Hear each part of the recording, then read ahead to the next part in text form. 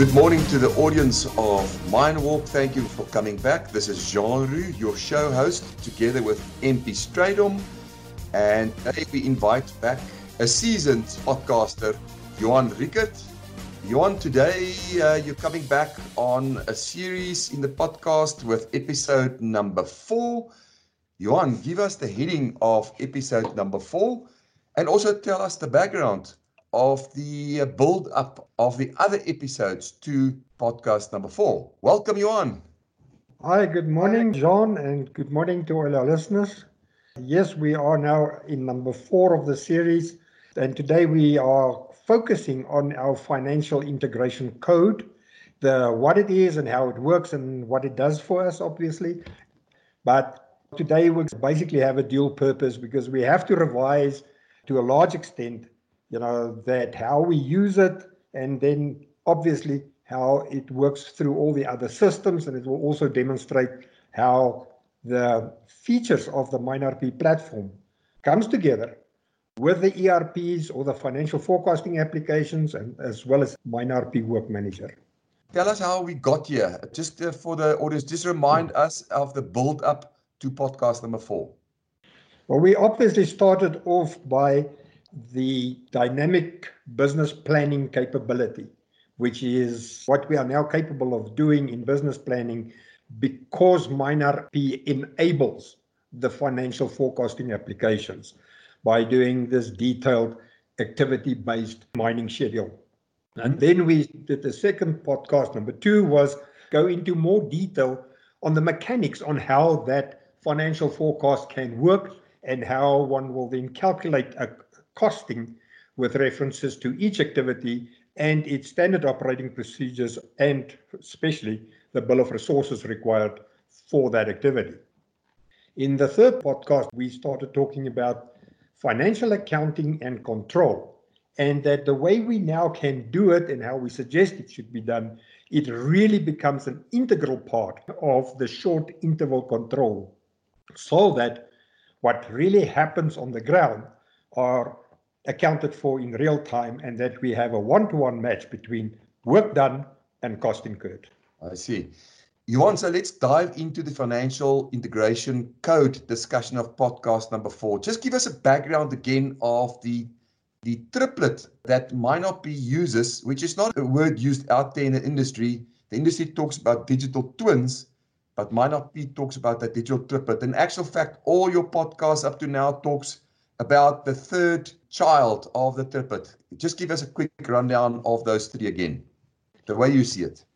Okay, number 1 of the 3 is the physical asset out there. That is what we found there when we started drilling. It is as nature has given to us, as well as the other physical assets that we have available to us. Yeah.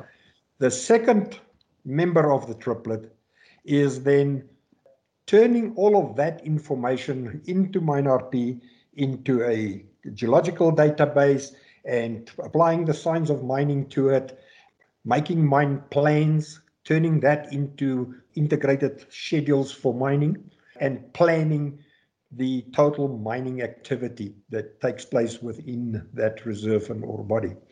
Then thirdly is the financial part of it.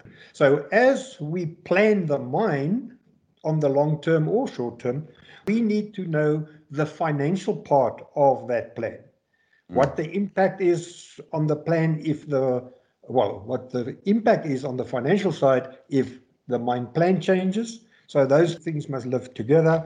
But also on the short term, when we start executing, we must be able to do a short-term costing to help us with our cost variance analysis, as well as doing the accounting for the activities at the same time as the activity takes place on the ground. So there are 2 things. One is to get to the accounting in near real time, but doing a comparison so that I know what piece of work cost me how much money. Okay. And then one of the requirements for this triplet to function effectively and efficiently, especially with regards to financial cost and variance analysis, are a uniform coding system that will be operational and must be living and must be alive and well in both the MineRP and MineRP's Work Manager environments, but also in the financial forecasting application and in the ERP system. And Johan, this is not a pipe dream for mining. You told us how you have personally, as a CFO, worked in other industries where this was pretty much the order of the day, this near real-time integration of financial information. Oh, yes, absolutely. We can just imagine if Vodacom didn't do real-time accounting for what we owe them, what a mess it would have been at month end. But that's a complete different industry. Yes, there's horses for courses, but the principles can be achieved, and yes, we've done it. Okay, so let's dive into today's podcast. Tell us, how does this financial integration code work, and what do we do with it? John, it starts again with the unique capabilities of MineRP that actually breaks down the entire mine plan into a schedule of activities. And let me just say, an activity is a unit of work, and we will be talking about defining this unit of work and an activity in our next podcast. But not only does it break it down like that, MineRP tells us what that piece of work is, when must it take place, where must it take place, as well as what is the standard operating procedure on how it should be done, and then a bill of resources, i.e. how many resources are we going to have to consume in order to actually do it. So with this knowledge, MineRP effectively concatenate a financial integration code for every activity. Now, the financial integration codes are obviously dynamic and would look different for different mining methods. Okay. And uniquenesses of clients may also cause it to look slightly different. Okay. So it could be expanded and contracted, but in its score, it conveys at least the following. Okay. One is the ORC code that people are familiar with that normally lives in ERPs and would be just a standard code that will be added so that we can consolidate across the board. It will include the workplace name, the code for the workplace name. Yeah. Also will give the workplace address, okay, in the form of a WBS, which most mines already have in operation, so that you've got that identity. What is the workplace? Where is the workplace? And then we add the GUID as well from the three-dimensional address that lives in MineRP. It names the activity, or the activity code goes there, and it then adds the dimensions and conditions code. Now, those two are very important because together defines the specific variant of the bill of resources that needs to be used for that calculation. Okay. You would find on long-term forecasts that we don't necessarily have too much detail about condition variables. So it would be a standard bill of resources. But going closer to interval control, short-term planning and execution, we may find that we have to use different variants because of roof conditions or ground conditions or rock mechanics or whatever the case may be. That is where it is born. Then in the financial forecasting application, effectively where we do the costing for every activity, this financial integration code is used as a cost code. And as a very granular or fine granular cost code, it obviously rolls up into processes, stocking points, cost centers, value trees, summaries, as well as into cost of sales.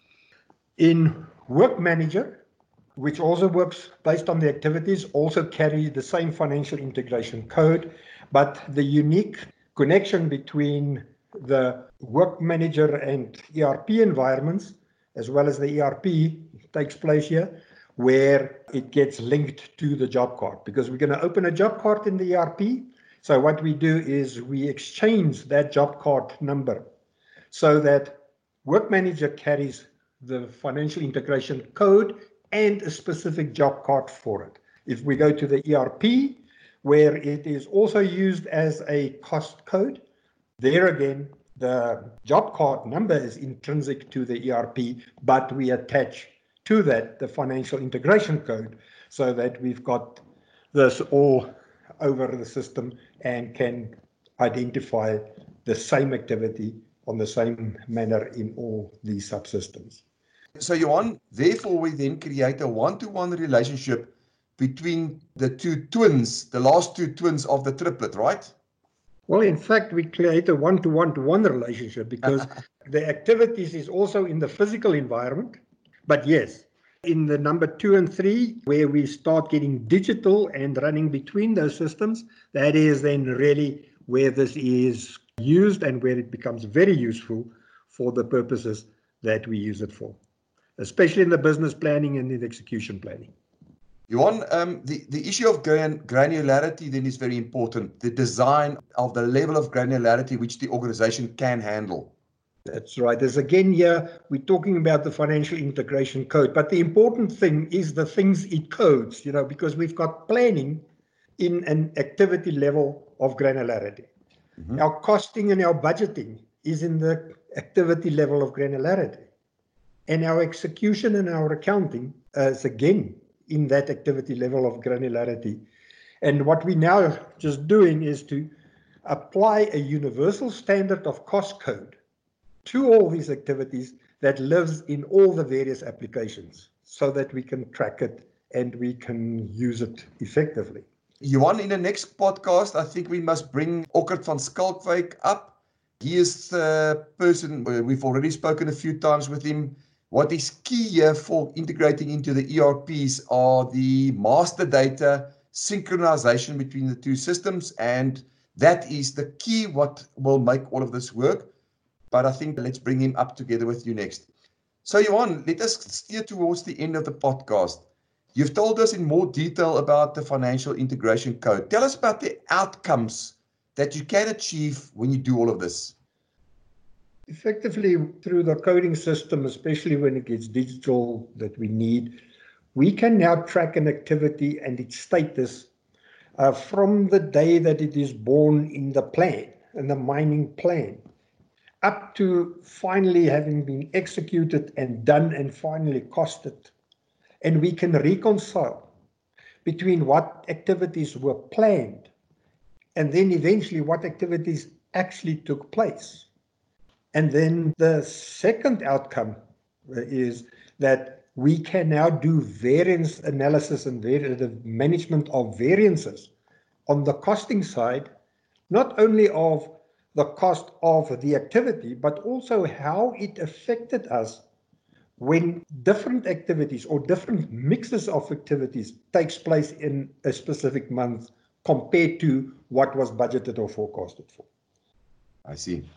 As an example, I can maybe just say that, just to make it practical, let's say we have planned to do 200 panels in a specific month at a specific cost, but we only perform 180. Then obviously the 20 panels that we haven't done must be a saving because of the mix. But we still want to go to the 180 that were actually executed and compare them exclusively to their cost that we planned for those and break that down between price and volume variances and also what overheads we had, which were then actually not utilized because we have underperformed on the number of activities that we've done.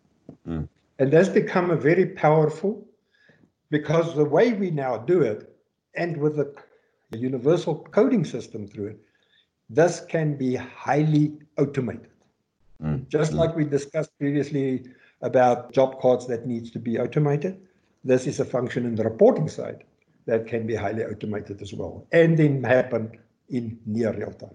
Yeah, Johan, maybe at the future podcast, you must tell us what does a financial organization in a mine look like once they've implemented this? What are the core capabilities that should be there? Should it be structured differently, etc. So I think there's a good topic there, which we maybe can also ask our partner Deloitte to comment on.